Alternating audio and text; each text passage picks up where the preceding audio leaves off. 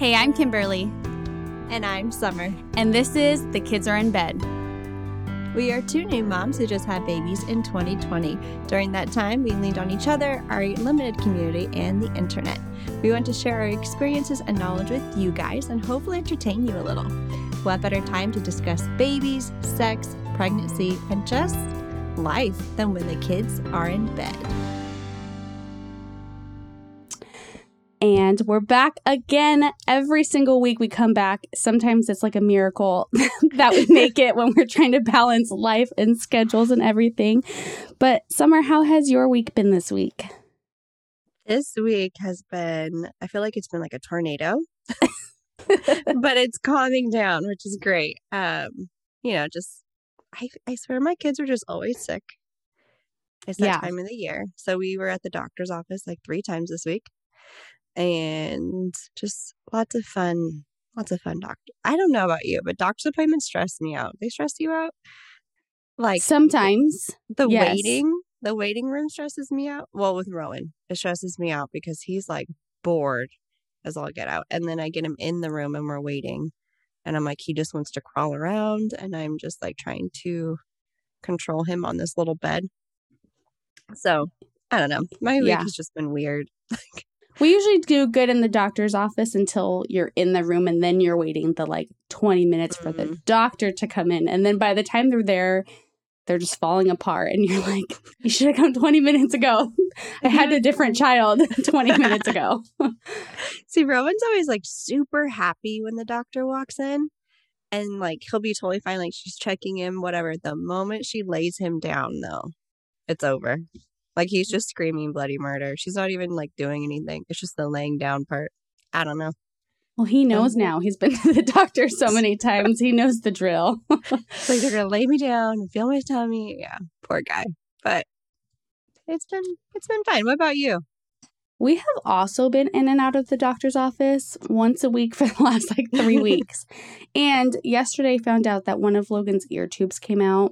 Ooh. So he has one in and one out. And so we have an appointment at the end of November for him to see his ENT. Mm-hmm. But I'm like panicking, sweating bullets until we get there because he's already had 2 pretty bad ear infections since his last set of tubes went in. So now I'm like, and now it's like 6 season. And so I'm just really hoping that we can make it until then.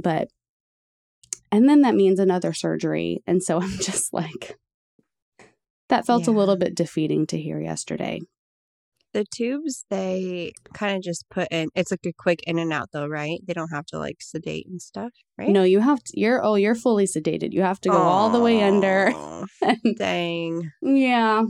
Poor and guy. Then you have to wean off of all the anesthesia and all of that stuff. So it's, you're still sending your baby into a little operating room with a tiny gown on. And I think no matter how many times you do that, it's still hard to do. Yeah. So not looking forward to that, but we'll see what happens. Poor guy.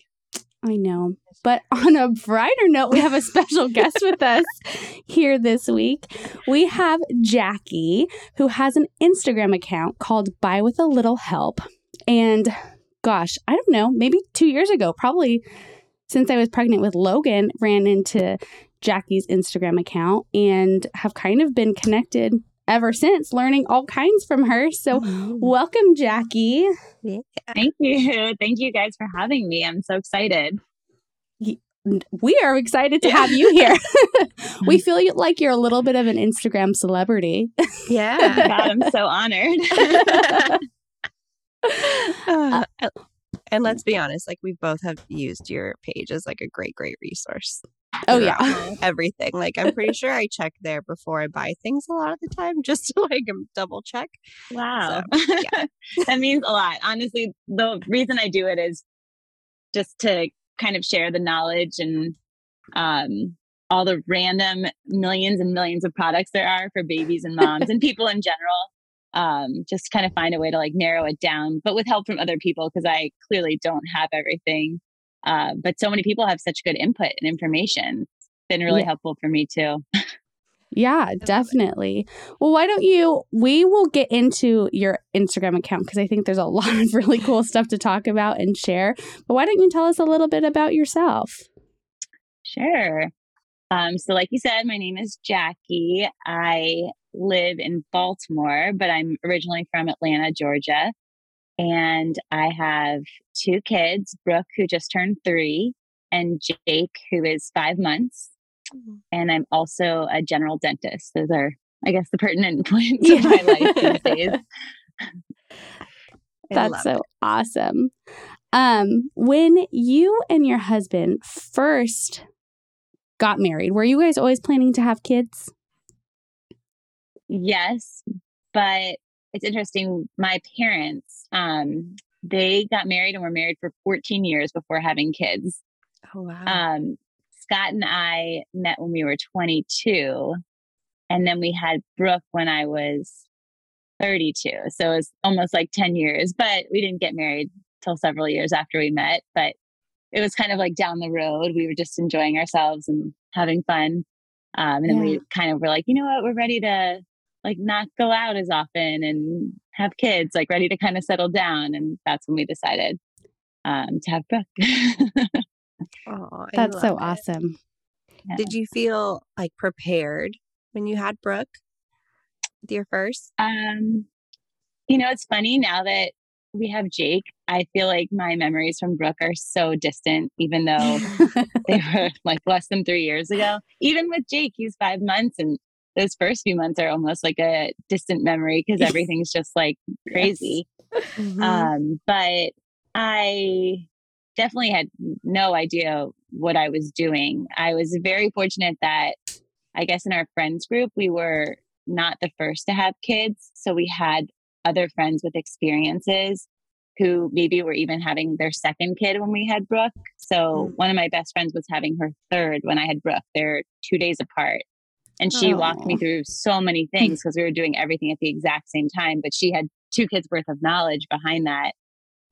So things like putting your child on a schedule or, you know, things that I had no idea. I remember the first day I was home with Brooke by myself and I sat on the couch all day, like holding her all day. And I wrote in a Facebook forum that I was in and I was like, I don't understand. Like, how do I do anything? Yeah. How do I like do the laundry or the dishes or eat or whatever? And someone was like, actually many people were like, you just kind of enjoy it and embrace it. Like start watching TV and just watch a lot of TV. And it was weird because I kind of needed someone to tell me that, like just to not feel the burden to do all the things you feel like you have to do and kind of to sit and enjoy it. Without hearing that, I don't think I ever would have done that. I would have felt guilty like the whole time. Yeah. Then I just started watching a million shows and, and that was great. But yeah, literally like my friend helped me understand that there was a schedule. And then if your child's on a schedule, you could kind of know like they're going to nap around this time. You'll have time to shower, eat or this or that. And that was immensely helpful. But yeah, on my own, I really didn't know anything. Yeah. Same. I feel like I felt that exact same way. I feel like that's what social media really brought me and like in my parenting journey, like knowing like how to feed your baby or put them on a schedule or knowing what's like developmentally appropriate. I think like without that knowledge, I would have done things very differently and probably not in like a good way, you know, but having that knowledge from other people was like so eye-opening and it really made like those first couple months enjoyable when you like know what to expect and you like end up learning what's going on because those first couple months are brutal. With your first baby, you're like, I don't even know what to do. I remember the first time I put on my like breast pump was like after we got home and then I didn't even know how to turn it on or the parts or like nobody teaches you anything until you're there and you're like, oh my gosh. So what now? I remember that too. It was almost a month out. We had a wedding. So I needed to have like milk for Brooke. Yeah. And I said to Scott, I was like, I have no mental capacity to learn anything right now. I was like, I'm going to need you to teach me this. And he literally read the manual and put the parts together and taught me how to pump. Yeah. That's awesome. Go ahead. I remember putting the pump together and like turning it on and it wasn't working. Like there was no suction. I remember just like bawling. I was like, David, I don't know what to do. And I need to pump right now because I'm going to explode. And I'm like, you're like mentally are so exhausted and emotionally, you really have no capacity to do that. I know. And turns out we were missing a part completely. So that's why it wasn't working. But it took a lot of tears for us to figure out what was going on. And those pumps are not easy sometimes. Sometimes there's a lot of pieces. Oh yeah. Depending on what you're doing. And that was fun times, guys. I know. I think there's like a point, I feel like somewhere between like month 1 and 2, I can't even remember specifically, but you know, at the beginning you have some adrenaline going, you just had a baby, you're exhausted, but you're like, okay. And then a few weeks in, you're like, I am so exhausted. Mm-hmm. And I remember I took Jake to his, I guess, around 1 month doctor's appointment. And he was like doing great, like gaining weight, whatever, but he wasn't sleeping well, as no baby is at that time. And we're wearing the masks, of course. So the doctor can like only see your eyes. And I always wonder, like, do my eyes look crazy? Because I swear she asked me 4 times that visit. She's like, are you doing okay? Mm-hmm. And I was like, Scott, if she asked me one more time, I was like, going to break down. Like I was like on the verge of just like holding it together. I love I'm glad that the pediatricians do check on moms though, because I feel like, I don't know, with mine, I feel like she was a little therapist at one point with my second, because I'm like, mine was having feeding issues, and so that I wasn't really sleeping, and she's like, so how are we doing, mama? And we like talked for like 10 minutes. So sometimes, you know, those pediatricians become little therapists. Well, it's crazy because you see them like several times and you don't see your doctor till 6 weeks. Yeah. And so much happens in between then. Like someone needs to be checking up on us. Mm-hmm. Yeah. And then you get to that 6-week appointment. They're like, how are you? You're like, good. Like holding back the tears. You're like, I'm great. I'm doing really well. And they're like, okay, see you like in a month for your annual. Like, go ahead and have sex and start exercising. Yeah. Get at it. Exactly. And you're just like, I'm falling apart, but all right, here we are. Yeah. Oh my God. Just what I needed to hear. Yeah. But I think for me, like the only way that I survived the transition to motherhood is community. Like the best part was that I've been able to follow Summer because she had Ruth 2 months to the day from when I had Logan. So when I needed to figure things out, I was like, I don't know what I'm doing. I could always look to Summer or, you know, to the other people, other moms, especially through social media, to feel like I was not alone and to find answers because I had no answers to anything. I felt like I was always like sinking. I'm like, I just need like a little help. And then you get online and there it is. You're like, thank you. Sometimes. Yeah. Or you spiral the other direction. You know, both work. If not, then I'm like texting Kim like I'm freaking out. What do I do?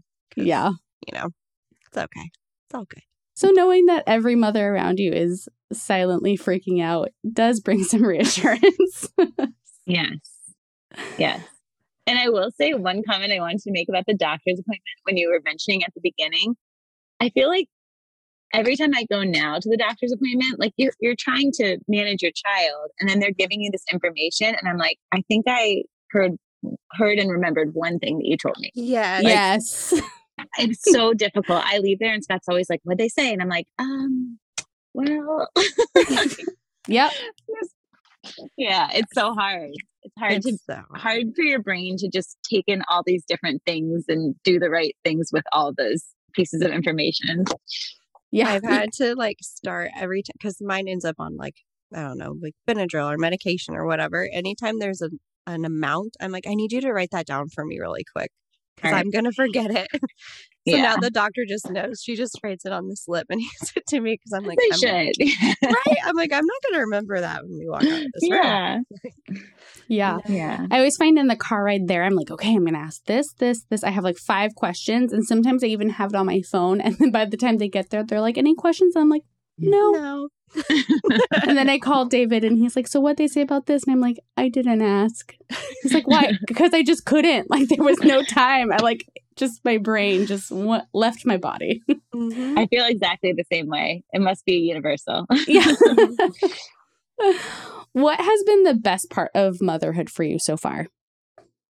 the love. That's a good answer. Oh, good. It's interesting because there's so many stresses and this and that. And Jake is now 5 months. So, for the first 4 months, they're sort of blobs and Yeah. they're not offering that much. I personally am not big on like the newborn phase. I just don't love naps on me and this and that. Like, I don't know. I just want a little bit more. And now that he's 5 months, he smiles like across the room at us and he like kind of grabs your face. And I don't know, all these little things that just make you feel so rewarded to be around him. And I love coming home and these people are so happy to see you. I mean, Scott's happy to see me too. Yeah. But now I have 3 people that are happy to see me and they might be even happier than Scott. So Yeah. it's really nice. Yeah, I agree. I remember like when Logan was little and people were like, oh, this is so great. And I was like, I felt super connected, but like until he started smiling, that's when I was like, okay, like this is why I'm doing this. Like once I started getting that affection back, I was like, okay, like that's when like motherhood got a lot easier for me when it was reciprocal or it felt reciprocal in that way. Definitely. Do you feel like this is kind of rushing ahead, but do you feel like your newborn stages between the two were different or were they pretty similar? I don't really remember now, That's fair. Brooke's newborn phase. Well, I found a note that I had written to her in her baby book, and it said something like, I didn't expect to love the newborn phase, but I do. And I remember when we would be out like walking and people would come up to us and talk about the baby, we'd be like, oh, we love this age. We don't want her to get any older. And I felt like we were saying that from day one, like with Brooke. And with Jake, now I really am enjoying him a lot. I really, really like this 5 to 6 month age. And I think I'll like the rest of them as well. But at the beginning, I was kind of like, I can't wait for him to get older and do more and interact with Brooke and be a little bit more of a person. Yeah. So I think there was some discrepancy between Brooke as a newborn and him as a newborn, but it's also when it's your first, it's all you're focused on. It's all you know. And then when it's your second, you're like, I have this other child doing all these things who also needs my attention, but this one's not doing anything. So it's different. And it's weird. It's a guilt. Like it took me a long time to even feel comfortable talking about it because I felt like I hadn't really heard people talk about it. So I was like, is this just me feeling this way? Like, am I the only one who's not really connecting with this newborn child or not enjoying this time? And then, I would slowly bring it up to friends. And it seemed like almost everyone felt something along those lines. So it's really refreshing to talk to people about it. I feel like sometimes the honesty factor gets overlooked. But it's usually, right when you go back to work, you really start enjoying being with the baby, and then then you got to go. But that's the tricky part right there, going back to work. But mine were weird, my newborn phases, because I felt like my first one, I was just like so stressed out, I didn't know what to do. And then the second one, I was like more calm and at ease. But I definitely felt the guilt of like, well, Ruth needs me right now, but he's literally attached to my body, so I don't know.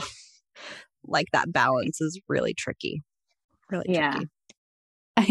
We went to a 1-year-old birthday party yesterday, and I remember like when Logan was 1, thinking like he was so big and he had grown so much, and like he was this little person that was developing. And now looking back, I'm like, oh gosh, at 1, like they still can't do anything.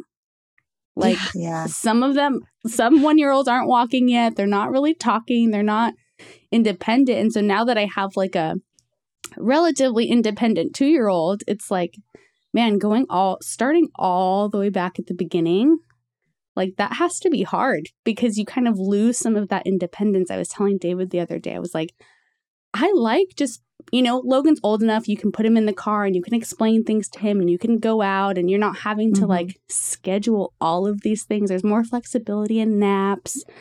And like when you start over, like you're starting all the way over and you kind of like lose that independence again. And that's a little terrifying. Yeah. I think that was my big like issue of like, oh wait, we can't do this and we can't do that because like I don't know, especially for us, like their naps never lined up for like the longest time. Like now they do. But at first it was like Rowan goes down, Ruth wakes up. Ruth goes down, Rowan wakes up. And it was like, can't go anywhere really, unless we want meltdowns later. It's a fun time. So they're really cute. What were some of the hardest parts for you entering into motherhood? I think probably learning to balance everything, and also kind of the new normal at home between my husband and me and what we were doing, but also finding time for each other, which now, especially with two, I think it's so hard to find time for each other.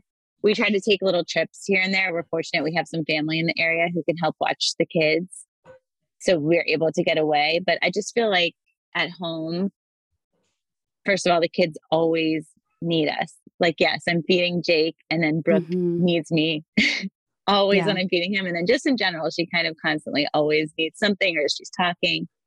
And then by the time they go to sleep, we have a million things to do before bed. And then I get in bed, and even then we're like, oh, let's watch something. And I fall asleep like 5 minutes later. I used to be the one that stayed up so late, and now I'm like, I'm done. Yeah. So kind of balancing that. I just talked to a mom who has her third. I think the baby's 8 weeks old. And she's like, yeah, this didn't happen with my second. She's like, well, with the third now, I just like leave dishes in the sink and don't clean up and don't do this and don't do that. Like some things are more important than others. And I still am so crazy about like having a clean house and not leaving stuff out. And sometimes I'm like, can't I just get past that and like let that go? Like maybe if I had three, I don't know, but just finding a balance and asking for help more. I'm not good at always asking for help or saying what I need. And Scott's really great. He's there for me. I think I just, the more we talk about it, the more we figure out how to work better together, managing everything. It's a lot to manage. Yes.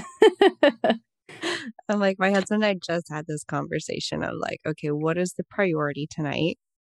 What actually needs to be done? And what like do we mentally need to actually do? It's a big change. Like, I don't know, like our kids both weren't in bed until like 7:30, 8 last night. And it's like, well, I need to go to bed now, but there's so many things.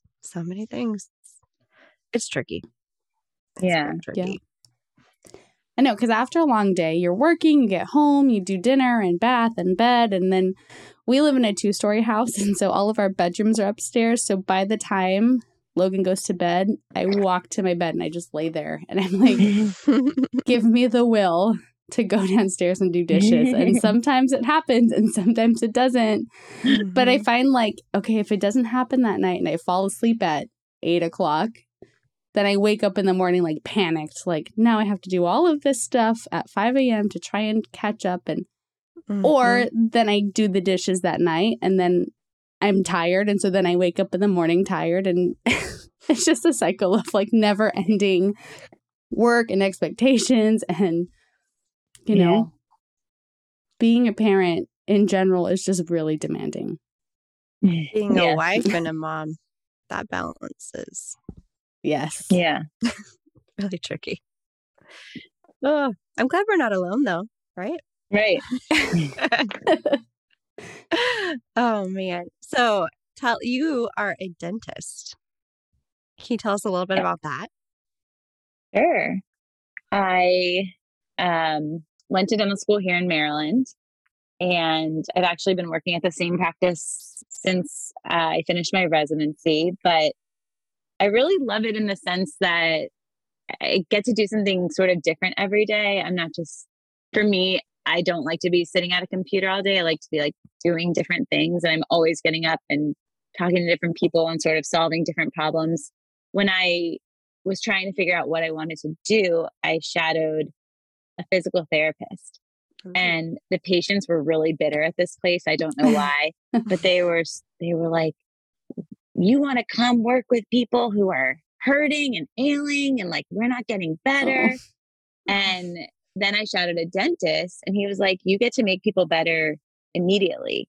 Like you get to treat them and in the same day fix the problem. Usually, I mean, not always, but it can be really rewarding. And then you get to work with these same people over and over for years and years. Like I've been working with these families for 10 years and seeing their children literally grow. So it's really rewarding in those senses. Just kind of it is sort of a fun job at times. There's definitely stressors, but Yeah. overall it's enjoyable. Oh, I love it. So you knew that you kind of want to do something in the medical field? Is that? I thought I did. I didn't do well in chemistry my first year of college. So I switched majors to accounting for a year because I like math. And then I had an accounting internship and I was like, no, this is not for me. So I went back and that's when I started shadowing different medical professionals and narrowed it down to dentistry. But I didn't really have any idea that I wanted to do dentistry. I had braces for 5 years personally, and I knew I did not want anything to do with that. but dentistry was fine. So, and the person I shadowed was fantastic. So that's part of it too. He really got me to like see the positive aspects of the career. Yeah. And we work 4 days a week, which is really nice. That is really nice. Yeah. Fun fact about me, I hate going to the dentist.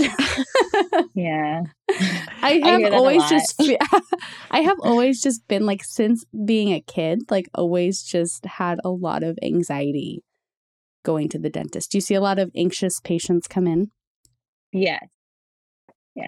There are a lot of people out there who don't like the dentist, and none of them are afraid to tell us that.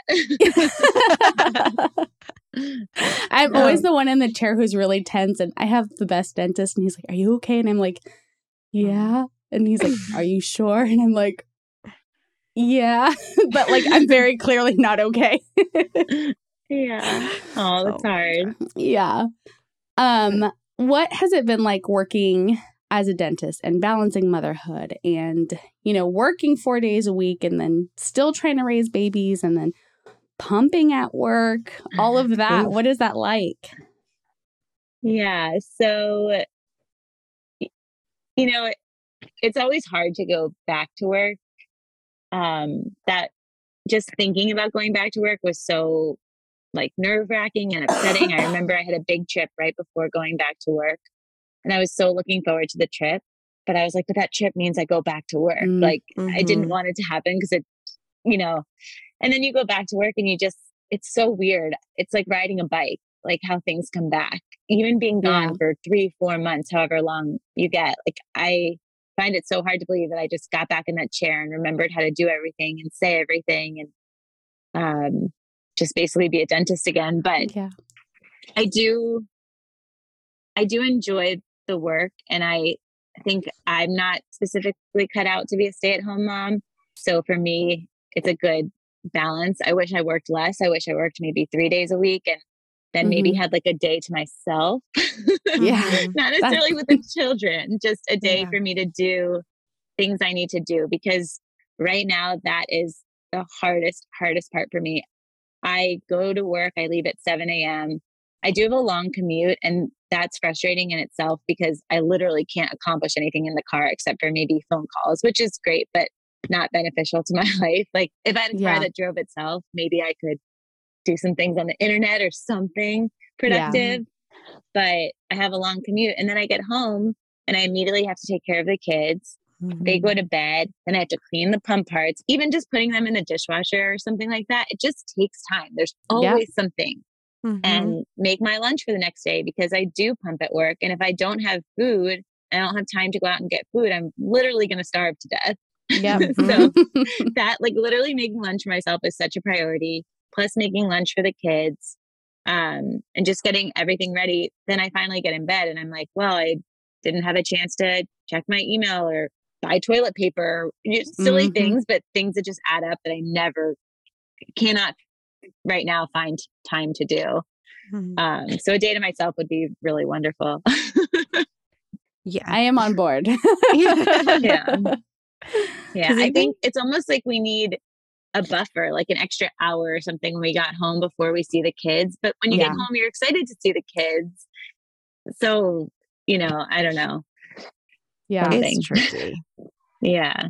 There's a couple times that I get home and I'll text David and I'll say, take Logan to the backyard and let me make dinner in peace. Like, I can't wait to see him, but like, if he's with me and making dinner, then it's going to go a lot slower and I can't do what I need to do. So just like take him so he doesn't see me. Right. Let me have 30 minutes to like decompress.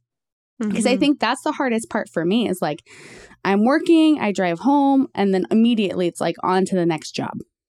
And then the next one, and the next one, and the next one. And so I never have that time to decompress. So if I've had a particularly hard day at work, well, just kind of sits in me until 8, 9 o'clock at night. And then I can't even like decompress then because I'm too tired. So it just kind of, you're always running. There's always something to get done. So I agree. I would love that like hour buffer to like do what I need to do quietly, alone. And the same goes for my husband. Like he works with elementary kids all day, and I work in an elementary school too, but I work more with adults all day. So I'm always having conversation. So when I get home, I want to talk to nobody. And he gets home and he hasn't had like an adult conversation all day, and all he wants to do is talk to me. And then Logan only wants to talk to me. It's just like, I need my time to like decompress before I can handle any of you guys. Right. See, and I'm David, and I'm like, Ryan, I need to talk to someone because I can only talk to 5-year-olds or like whatever grade I've had that day. So I'm like, I need to talk to someone. Ugh. Yeah. But you've been pumping at work too. How's that been going? Yes. So when I started back at work, Jake was almost 4 months old, and he was on a schedule, I think, where he was eating 5 times a day. So I initially tried pumping in the car on the way to work. Then I would pump twice at work, I think, and then on the way home. And then, of course, like feed him or pump later. And it was too much. I've spilt milk all over myself, like all over my pants in the car, and then had to work and see patients the rest of the day smelling like spilt milk, I guess. Yeah. Like patients are literally sitting in my lap, and so I've had all these things that just have not gone right with pumping at work, to the point that I'm like, am I cursed this year? I just broke the backflow protector in the flange. It broke off in the flange. I saw so that. Both pieces were broken and could not be used. Like, who does this happen to? Apparently it happens to other people, but it was bizarre. And I forgot my pump at home one day. So yeah, there's been a lot of kicks, I would say, along the way, but I changed the schedule. I started feeding him solids earlier than we did with Brooke, almost selfishly, because I wanted to get him on a schedule where he wasn't nursing as often, so I didn't have to pump as often. Yeah. And that has been better, but it's still just a constant like stressor in the back of my mind that I know that I'm like, I have to finish now so I can go pump. I have to. It's just a stressor. And I remember my first day back at work, I, of course, ran late with my procedures because it was my first day. And I was literally walking hunched over because I was so full and needed to pump. And you know the feeling when you're just like, oh my God. I'm like, can people tell I'm so enormous right now? Yeah. Yeah. So that has been hard. It's better with less pumps at work, but it's still just a stressor in general. It is. And it's like a physical reaction that you're having too, which I think's even harder. Like you can't like just put it off and put it off. Right. Because you're like in pain or uncomfortable. It's just. Yeah. My friend, I was talking to my friend who recently stopped pumping and nursing, and she was like, you get your brain back after you stop. Like you're not really yourself, and your body's not really your body during that full time. And I could not agree more. Yeah. I was telling Kim before we started this that like I'm making it to a year with Rowan, and then I want to wean off because I'm like, I want my body back. Yeah. And I'm like done with the stress of keeping, well, for me, I'm like, I got to keep my supply up, but I have to pump, but I have to like nurse and like all of the things. It's a lot to like maintain. And it's kind of like, you have to do it by yourself. Like your spouse can't really, I mean, they can wash bottles and those type of things, but like, that's all you know? And you've been Right. sharing your body like the 10 months before you start your pumping journey Yes. too. So like for any number of almost a year or more or less or however long you choose to do that, like your body is not just your own for quite some time. And, Right. Yeah. I feel like And pumping even it. today, Brooke had dance class Mhm. and it ends at like 11:15 and Jake eats at 11:30. So I was like, Scott, you take her and I'll just stay home with Jake and I'll feed him. But it's because in my head, I'm like, I know he has to eat. And even if I go with Brooke and I can enjoy myself and not feed Jake, I still have to pump. Like I can't just Mhm. not do anything. So I'd rather Yes. just feed him, but it just becomes this burden of timing and activities. And a lot of times I have to send her off to do something with someone else just because it's easier for me to stay with Jake. Yeah. I think that's something with the transitioning from 1 to 2 that was really hard for me was I felt like I missed out on things with Ruth because I was like feeding Rowan or pumping or whatever. It was always really hard for me to be like, oh, we're at the zoo, but I have to go nurse. I'll be Yeah. back. That was a big eye-opening thing for me at the beginning that I really struggled with balancing the two of like, he needs me, but I'm missing out on all these other things. It's kind of heartbreaking at times. Yeah. But I totally get the wanting to nurse instead of pumping. I did that this morning. Ryan was like, hey, I'll let you sleep in. Do you want me to give him a bottle or do you want me to feed or do you want to feed him really quick? It's always like, just let me nurse him. Yeah. If not, I'll pay for it later. Right. No. But the commute to I don't really ever talk to other moms that like pump a lot while driving. Did you find it easier to pump while driving or like in your office? Okay. So I hate the pumping while driving. I thought it was going to be a great use of time. Mhm. And sure, it is a use of time, but there's annoying things. So you have to buckle yourself in first if you use the traditional Yep. bottles. And sometimes I put them on and then I'm like, I didn't buckle in and I get so mad at myself. I'm like, and it's a simple act of just pulling it out and buckling in, but it's just one more step. And then when you're done pumping, you have to cap the bottles. Yeah. Like while you're driving. So I'm like, okay, hopefully I get a red light so I can just take this off and cap it. Otherwise I'm riding with these bottles just bouncing up and down. And I considered getting the pieces that go inside your bra, but still, if you take those off, you still have to put them somewhere that they don't spill. Mm-hmm. So for me, like if I finish work 10 minutes early, I'm like, let me stay here and pump because I'd rather pump at work than pump in the car. I really don't like the pumping in the car, but I've had other people tell me that they find it very relaxing and it's nice for them. I don't know. I've had people say that. And I'm like, I have spilled milk in my car. I have I had a cop one time pull up right next to me, like window to window. And it was super awkward. And he like made eye contact and then like immediate looked away. And I was like, oh my gosh, this is like. See, I loved pumping in the car.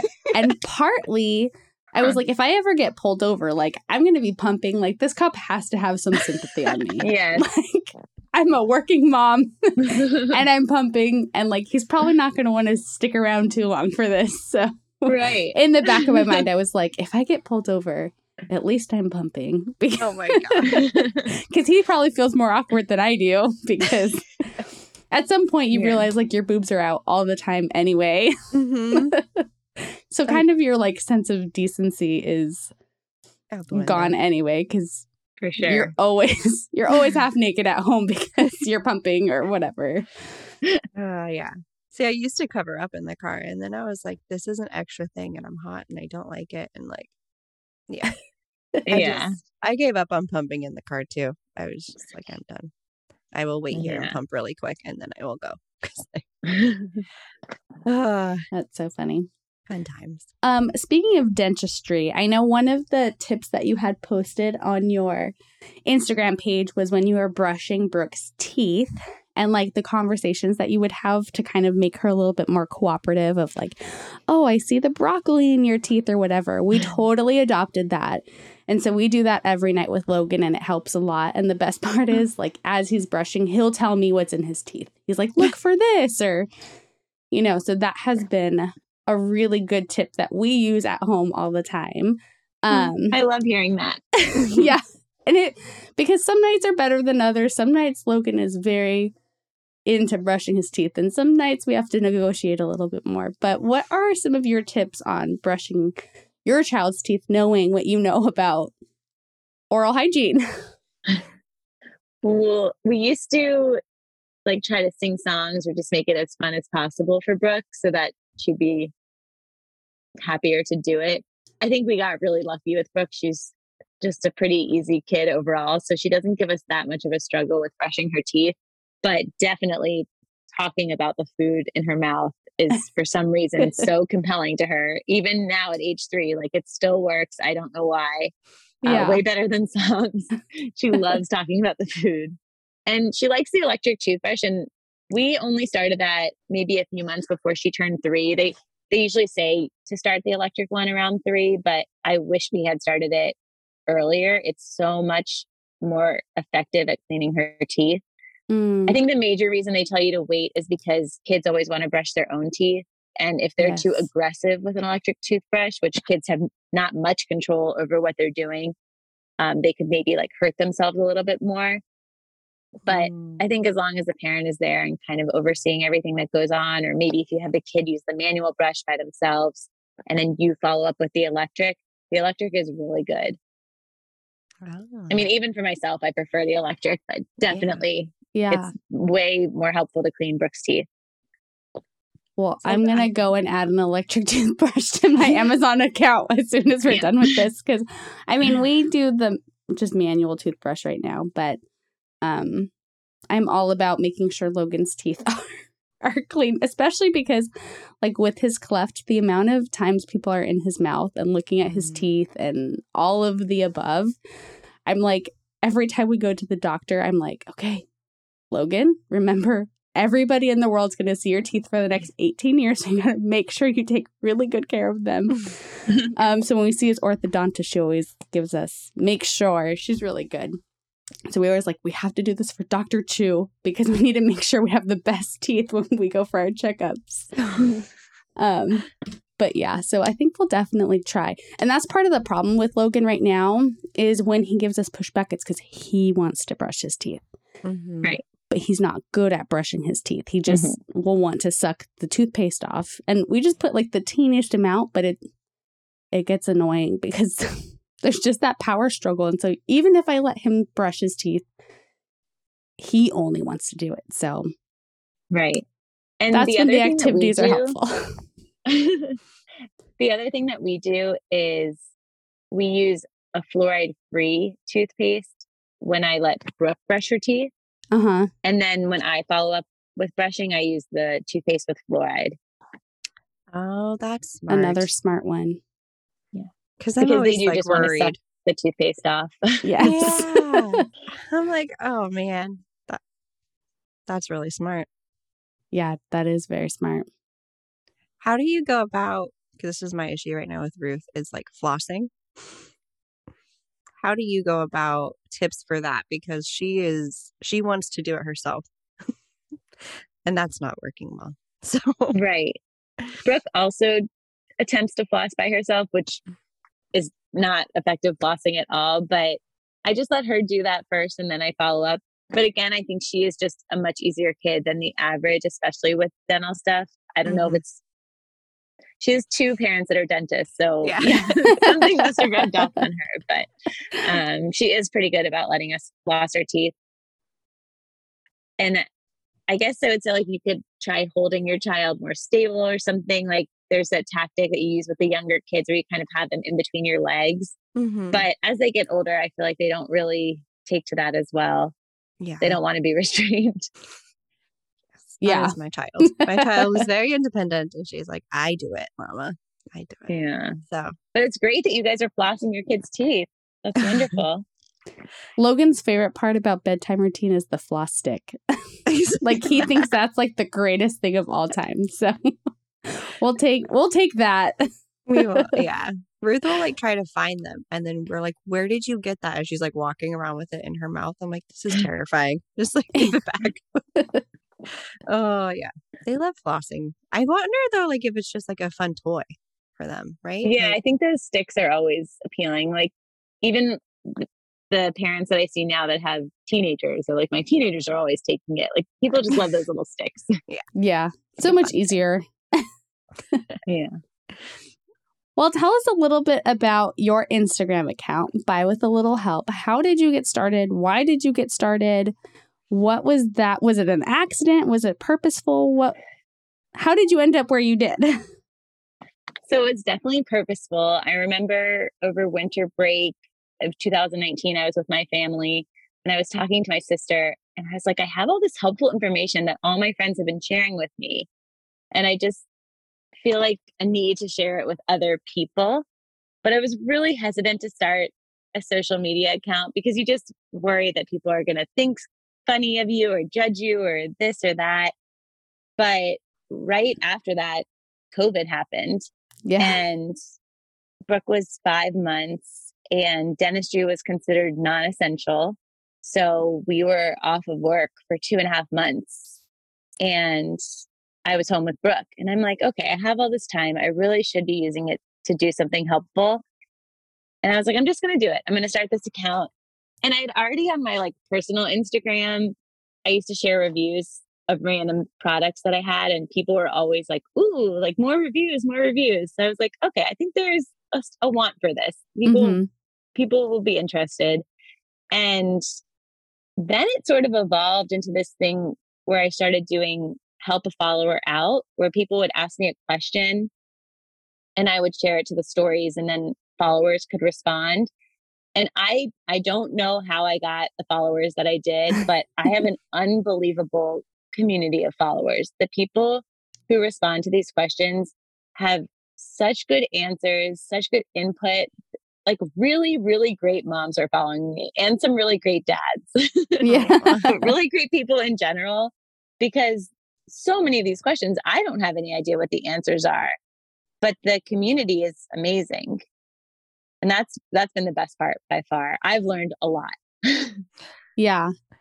Have you been able to feel like you've made friendships like through the online community in that way, or, that kind of experience?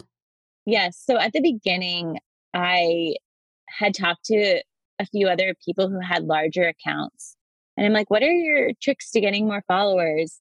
And they're like, oh, you have to really make friends with other accounts and always comment on other people's posts and this and that.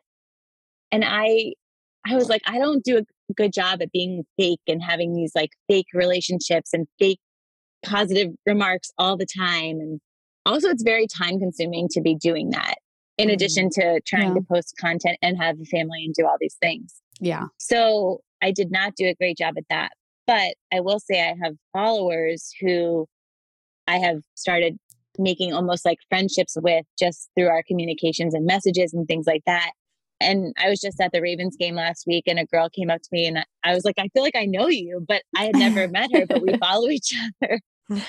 So that has been really nice too. Definitely have made some friendships. I mean, even with you guys, that was all through Instagram. So special. That's so cool. Yeah, it is. I think that's my favorite part about Instagram, and like with our account for Logan, like his Cleft account, like the friendships that we've been able to make and the bonds and relationships, like we've been able to meet so many people in person and like have these real connections that like you wouldn't be able to do otherwise, right? Like being able to meet families from all over the world. Like it's such a cool experience to be able to share and like build a community of people where you share so much in common, where you're in the same like vein of life. Like, because when I had Logan, like I was one of my only friends that was married at the time. And so then now you're having a baby, like you're in a very different time of life, a very different So to have other people that you connect with that you're using the same products and you're liking the same things and you're sharing the same sleep schedules or, experiences, Yes. like it really makes a big difference when you have a community of people around you. I totally agree. So what have you learned the most, or the most important thing that you've learned since starting your Instagram account?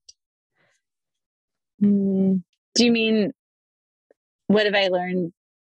Like from having the followers, or like just your biggest tip, I guess, for being an Instagram person? That's a good question. I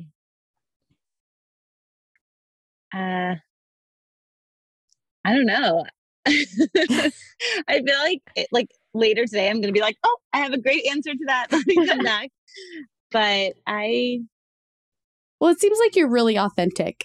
You are. Okay. like you are, like what you put out there is who you are, which is a really nice thing, because I think sometimes like I see all of these people on Instagram and it's just highlight reels, right? Like it's all of the best parts. And I think what I really appreciate about your account is there are other moms out there who sometimes are like at the end of the rope and they really need an answer. And so like your account can help offer advice to people who really need advice in the moment. And it's just really real and authentic. And that's what I noticed from you. And just, it feels natural. Yes. Thank you. Because I do worry with Instagram that it is mostly like, here's my child delightfully playing with this toy that's so entertaining and blah, blah, blah. And things are so great. And it's definitely not always like that. But then I don't always have the wherewithal when my children are screaming or crying to be like, let me record this and then share this later. Right. But I try to be genuine, but I don't always know how that comes across. So it really does make a difference to hear that. So thank you. Oh, definitely. Yeah. How do you find the time in the day to post and to like keep up? Because I know like Summer and I even have the podcast Instagram account, and it takes like effort to be able to like come up with content and to be able to post and to be able to share things like in the middle of a crazy day. Like, how do you do it? I mostly do it in chunks of time. I don't really do it as it happens. Mm-hmm. I just find part of the day where I have, even sometimes it's like an hour. I just keep going and going. I'm like, let me share this. Let me share this. But I will say that often when I have my coffee on the way to work, I get this like brain explosion where I'm like, I want to share this. I want to do this. I want to talk about this. And the same thing kind of happens to me right before I go to sleep. And it's so frustrating because those are times that I really can't do anything, but I have all these ideas. Yeah. And even on my notes on my phone, I have so many post ideas that I've never gotten around to, because especially now it's very, very hard to find the time. And a lot of times it, again, like takes away time from me just hanging out with my husband or something. Yeah. It usually takes time away from something else.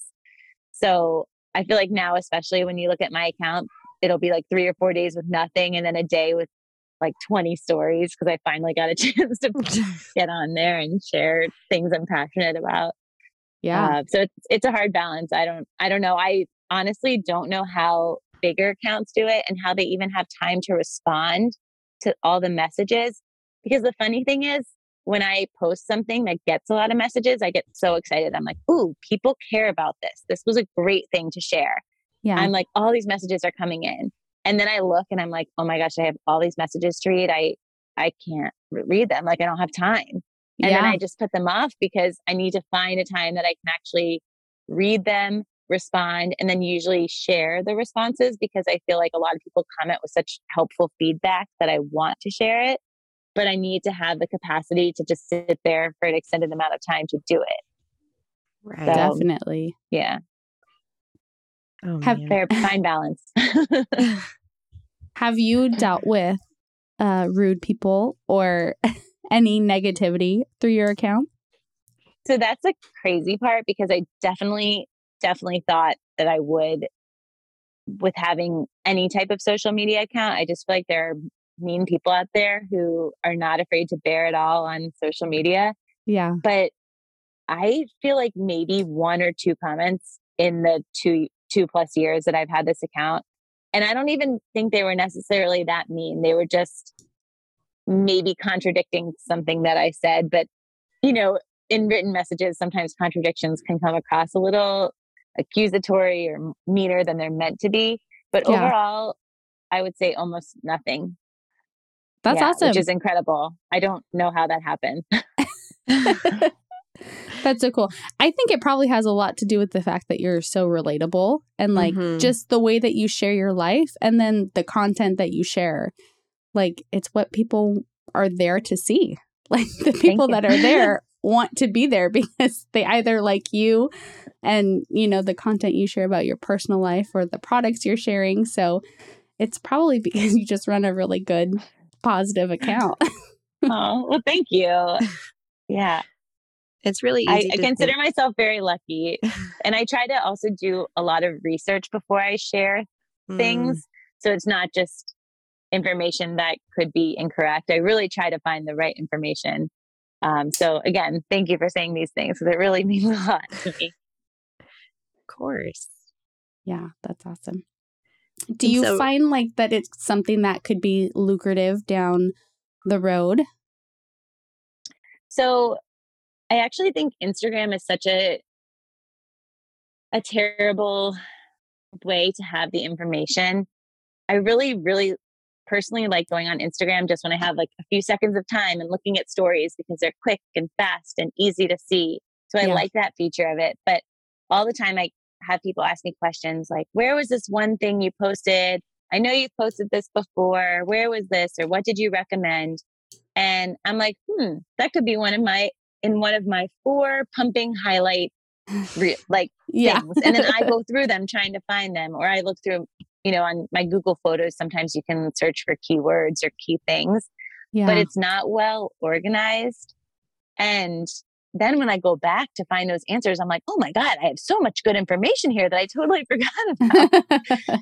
And I wish I, from the beginning, had done a better job with having an actual blog or website because those are so much more easily searchable. And then I could compile the information differently. I think in the lucrative sense, you know, my husband's always like, you need to push for more followers. You have so much information that you're sharing. It'd be better if you're sharing it with more people. And while I agree, yes, again, it's time consuming to get more followers. So I'd rather just share what I have and like let it organically grow, I guess. But the money that I get from now is when I share links or that kind of stuff. And it's, I don't know, I think maybe initially I was like, oh, maybe I could make some money off of this. But I really initially was like, maybe I'll get some free products. Like I was really excited to do unboxings. I thought that was going to be like so cool. Like, look what this company sent me. Let me unbox this. And now I've probably like never even done an unboxing, but it's more just an on the side thing that like maybe I make a small amount of money that's just feels like good where I'm like, oh, I got a little Amazon credit to use now. So it makes me feel like, okay, that time I put into it was a little worth it. That's awesome. Yeah. Go ahead. No, you go. Well, I did see like you do post your real life on there too, which I really appreciate. And something that I've seen you talk about is a nanny share.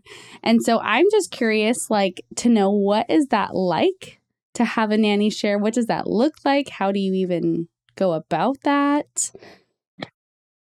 So a nanny share could be defined in different ways. The way we define it is that we have one nanny for 2 children. So the nanny comes to our house and the other child is dropped off at our house. And then she watches both kids. Now, we've done this with Brooke and now we're doing it with Jake. And when we've done it, we have slightly different hours than the other family, but it doesn't matter because the nanny is here and she can supply those hours. But what I really like about it is that my child gets some really nice care that's, just to him and one other child. So a lot of attention. Yeah. And the biggest thing for us is we both leave for work around 7:00 in the morning. And there are almost no daycares or preschools around here that offer that early of a drop off. Mm-hmm. So when we even looked into that initially, we couldn't really find anything that works. But the nanny comes to our house. So not only do we not have to take our child anywhere, but we don't have to pack lunch or pack bottles or dress them in the morning. Like we can literally just leave. And it's so easy for us in that sense. And then come home and not have to pick them up. The child's already home. Yeah. So it's been really nice. And I also, right now the babies are so young, they're not doing much socializing, but as they get older, they're always socializing with another child. And I think Brooke started walking because the little boy in her nanny share was walking and she saw that. And she got into tiles because the other kid was into that. So she learned a lot from him that maybe she wouldn't have even been exposed to had he not been in the nanny share. Right. Yeah. Yeah. I love that. That's so cool. How did you guys find your nanny? Well, I was in a local Facebook group and they would post like, we don't need our nanny anymore. Does anyone need the nanny? And, 1,000 people jump on like, oh, we need it. We need her. Yeah. So we had interviewed one of the nannies and loved her, but we didn't end up getting her. She took a job with someone else. So I contacted the girl who had given me that nanny's name. And I was like, that nanny didn't work out.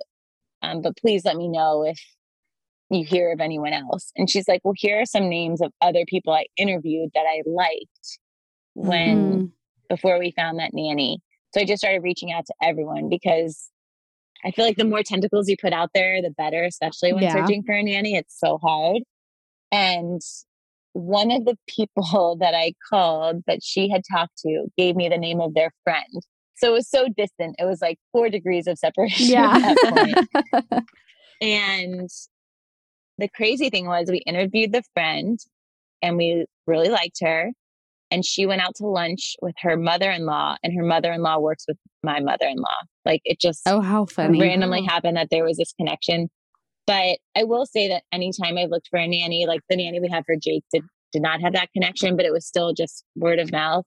The biggest thing that's important to me is references, like talking to the references, making sure that they were really happy with the person, just to get that peace of mind that we're getting someone that's going to be great. Because it's one thing to meet the person and have a gut feeling, but it's another thing to talk to people who have worked with them. Yeah. Right. So, yeah. Definitely. I was a nanny when I was in college for a family and they had 3 little ones and it was the best experience of my whole life. Like we got along so well and I was a nanny for them for years, almost 6 years. So when the little one was born, he was 6 months old when I started and I stopped when he went all the way to kindergarten. And so just being able to like raise these kids and be a part of their life, like it was so nice. But I remember like in retrospect, I was the 34th person that they had interviewed. Oh my gosh. Oh my God. A nanny. And I'm like, I've always loved the idea of nannies. I've always wanted a nanny in our house, because I think, especially for Logan, it's so much calmer and regulating and you can do so many different experiences when you're at your house and you have the comfort of your home. And like, I love that aspect of it and the one-on-one time. But it's like, it's so hard to find somebody that you trust to like be with your child all day. And then now just like the cost of it and the convenience of a nanny, it's hard. And then I can't imagine interviewing 34 different people. Like I'm sure that I would have given up way, way sooner than that. Yeah. Wow. That's a lot. So like finding the right fit, I'm sure has to be really hard. Yeah. Yeah. And then with a nanny share, finding another family that you feel comfortable with too. Yeah. Yeah. That's tricky. Yes. Yeah. I was Did with a you friend know yesterday the and other she said they family? did. We did not know either family before we did the share with them, but I sort of did interviews. I interviewed different families. Yeah. People who were interested, and we went with the people we liked the best and that, maybe their hours or days meshed the best with us, but definitely went by feel. My friend yesterday said she did a nanny share with her neighbor and it didn't end well. And that's the second time I've heard that. It's like you have to be a little careful and not do a friend or someone who's like immediately next door to you, because if it doesn't work out, it's not great. Right. Yeah, that's hard. That makes sense. Yeah. But yeah. It sounds like a great experience, though, if it works out well, like if it's all a great fit. It sounds really nice. It was really, really great with Brooke. Because again, we had the nanny and then COVID happened, and the nanny still felt comfortable enough to come like a few days a week here and there.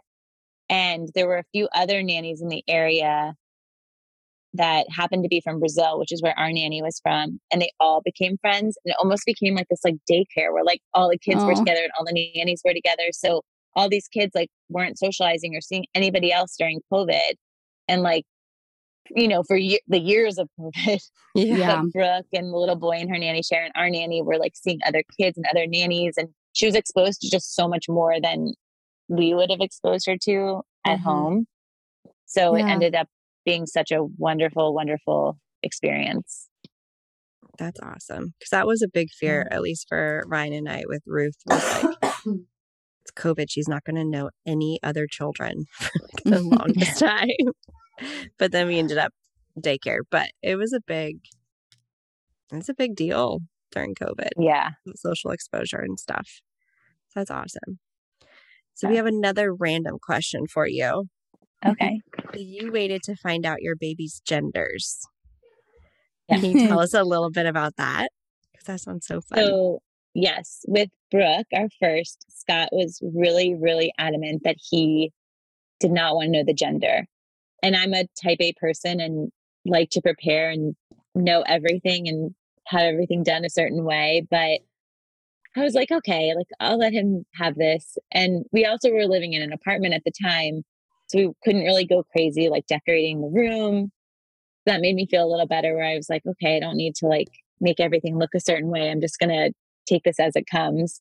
I will say we got a lot of brown and yellow and gray clothes, which was, it's less than desirable for either gender when you actually have the gender that you know, but it was kind of exciting to not know. And all these people are trying to guess. And I actually think people are even more excited when you do have a child, because they're like, but what'd they have? Yeah. To this big announcement to give, like, not only did I have this kid, but I had a boy or I had a girl. And with Brooke, I was convinced I was having a boy. Like random strangers would come up to me and say, oh, you're having a boy. And I was like, well, these people must know what they're talking about. So when she was born, I was completely shocked. It was crazy. And it was funny too, because the doctor said to Scott, like, okay, announce it. And Scott's like, because I mean, I couldn't really see much, but I think it's kind of crazy. You're trying to look and figure things out, and there's a lot going on. So that was very exciting. Now with Jake, we decided that we didn't want to know, because it was so much fun with Brooke not knowing in the end. But after the anatomy scan, I got the report electronically and I opened it, which I don't know, maybe I never did that with Brooke, but I assumed I was just reading what they look for in the anatomy scan. And it even said on there, does not want to know gender. And then right below that, it said gender, male. No. Yes. Whoops. And I was laying in bed by myself and I saw that and I was like, oh my God, what do I do with this information? Oh my gosh. I felt like I weighed 500 pounds. It was such a weird feeling, like this huge weight on me, because I had such big information that I couldn't do anything with. And literally for the next week, every time I made a phone call, I was like, okay, I could tell this friend, she doesn't live here. She doesn't really talk to Scott. Like, let me just tell this one person and get it off my chest. And I kept somehow holding back and not telling anyone. I didn't even tell people that I knew. Like, I didn't tell a soul anything. And eventually, like, then it was 25 weeks and I still didn't send anything, and 30 weeks. And I'm like, okay, I'm holding the secret and okay, I think I can keep going. But Scott started panicking that we didn't have a good girl's name. And inside, I'm like, it doesn't matter because we're not having a girl. But I have to like support him on everything because he doesn't know that I know. And I'm like panicking too, like, oh, we got to find a girl's name. Like, let's get the book out every night and look through this book for hours. And then, I go into labor. I'm at the hospital. It was a fast labor overall, but that's a whole story too, which I can get into if you want. But basically, I got the epidural like 30 minutes before Jake was born, and it didn't take effect. So I was feeling everything, and it was not wonderful. And it was pretty painful. So I literally gave birth to Jake and like couldn't talk or really do anything for several minutes after he was born. Like I was just trying to control my breathing and like come back to a state of normalcy. Yeah. And finally, the first thing I said when I actually could talk was, I was like, Scott, I knew the gender the whole time. Because he was shocked. He was like, oh my God, a boy. And I said that. He's like, that's probably actually the most impressive thing of this whole birthing process is that you were able to keep that secret for so long. Which it really was crazy. I'm not a good secret keeper. So yeah, turned over a new leaf, but it was fun and exciting. And I'm glad I was able to keep it a secret from Scott. So he still had that moment. And then all our friends did too. I mean, I don't think probably half the people I know don't even know that I ever knew the gender. That's funny. Fun. Yeah. You are so much better than I would be because I don't think I could. It would have busted out of me like that second. Oh, that's so cool. It was hard. It was really hard. Yeah, I couldn't do it. I maybe would have lasted a week, or I would have told Kim. Yes. When Brooke was born and you found out she was a girl, like what was that feeling like? I really wanted a girl. And when you don't know the gender, people are like, what do you want to have?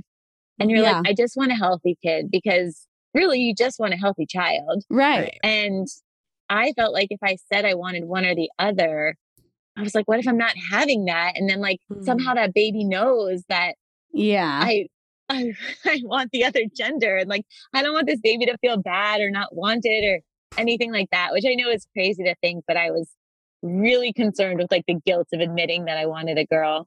Yeah.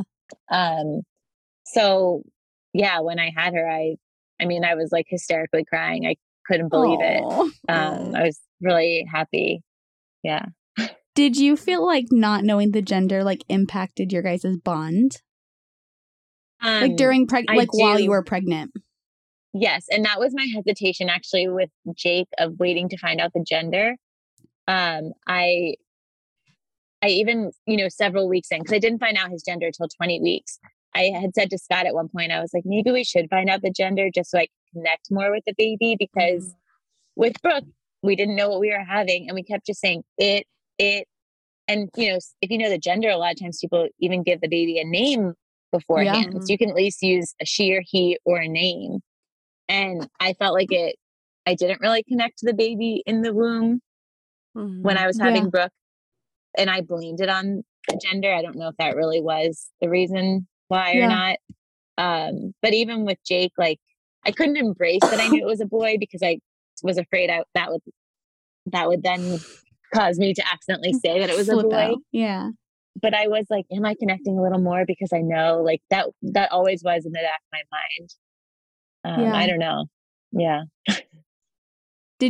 How did you prepare for them, like not knowing their gender? Because I know, like, for me, as far as like getting the clothes and having things washed and prepped, like I'm very type A, so I feel like not knowing, I would feel really like in limbo, and then having to go and buy all of these clothes. What was that? So you got a lot of gender neutral clothes. We got a lot of gender neutral clothes that I honestly returned a lot of after. That's smart.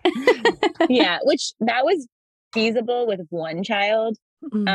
After having Jake and then having two children, it was not so feasible for me to just like go to a store and return something like that. Really takes a lot of effort.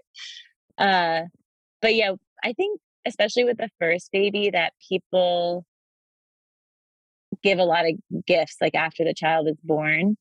So we had some friends that gave us hand-me-downs, or it just felt like a lot of clothes were coming in. And I guess girls are so exciting to shop for that, like my mother-in-law was giving lots of clothes to us all the time. So it actually ended up being fine in that sense. I mean, we had a lot of gender neutral, like sleep sacks and stuff like that, but that part didn't matter as much. Jake definitely wears like some pink sleep sacks here and there. Yeah. He definitely doesn't get as many like new nice things, but yeah, with Brooke, we still got a lot of things after that were definitely girly. Yeah. I think that's true though. Like girls' clothes are so much more fun to buy and they're so much cuter than the boys' clothes. I don't know if you feel like that, like after having Jake, but finding clothes for Logan that are cute is very hard, or just clothes in general is very hard to find for a boy. I completely agree. I think I might have even asked on Instagram where people get their clothes for boys, because I was very lost with getting clothes for him. And I said to my husband, like, I really like hand-me-downs. Like I would just take people's hand-me-downs, you know, the ones that the style I like, if they're not too like raggedy, of course, but it's so much easier. Then you just have all these clothes to choose from. Absolutely. Love the hand-me-downs. Yeah, me too. Yeah, I agree. Luckily, we have a friend who their son was a couple months older, or is a couple months older than Logan. So and he's just a tall kid, so he'd grow out of his clothes a lot faster. So like 90% of his wardrobe was from this little boy, and it saved us so much time and effort and money. And give me all the hand-me-downs. I love it. And it felt like it's not just.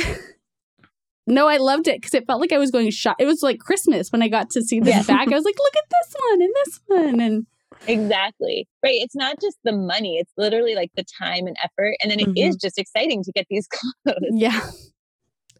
Yeah. I love it. And then you get to throw them all in the wash and fold them. And it's like exciting. Yes, for sure. And I will say, so after I found out the gender, at some point I started going through Brooke's clothes. And packing stuff up, like things that I would keep in case we ever have a third child. I'm not sure that's happening. Yeah. Two is really hard. Yeah. But packing up like the stuff that I like to keep. And I got rid of so many clothes because I knew we didn't need them, right? We weren't having a girl. Yeah. And I was like, if I don't love these clothes, I'm not holding on to them. And I had these 2 huge bags outside of the door, and Scott's like, "Are you crazy?" He's like, "We're about to have a child." and my mom, like months later, she was like, "I should have known when you got rid of those clothes." She's like, "No one would have gotten rid of clothes unless they knew they didn't need them." I was like, "Yeah, that was probably not the smartest move on my part, but yeah." Oh my god, so funny. Yeah. Oh man. So your Instagram page is known for helping out with products. So what for you are the 2 must-have baby products? So it's funny. I was just talking to Scott about this right before we started talking, because there's so many things. And I feel like if you catch me on like any given day, I'd have a different answer. Oh yeah. But I will say with having the second child, especially, but even before then, we loved the Slumber Pod. Yes. A friend had told me about it, and I was kind of like, I don't know, this thing seems crazy, like putting your kid in a tent. I'm not sure. But we started using it with Brooke on every vacation that we had to share a room with her. And we actually, the first time we used it was at my parents' house. We had her sleeping in the foyer. So she wasn't even in a room. She was literally in the foyer. So and it's a 1-story house in Florida. So everything's kind of centralized. Yeah. And she slept amazingly well in it. And then with Jake, he was sharing the room with Brooke for a while. And then now he's back in our room for a little bit because he started rolling. So he's waking up a little bit because he can't figure out how to roll back. But when he was in Brooke's room and now when he's in our room, so both in the crib and in the pack and play, we've used the Slumber Pod. And it's amazing. Like you can literally talk and have the lights on. Yes. And I think that with children their age, you actually can talk more than you realize and they don't wake up. It's just the light that's disruptive. Yeah. So it's not that the slumber pod does not get rid of noise. It does not block out noise, but the fact that it blocks out the light, I think is enough that the child just is in their own environment. And then also you just feel more comfortable to talk and can do it a little more freely than you would ever have dreamt you could have if they were not covered by a tent.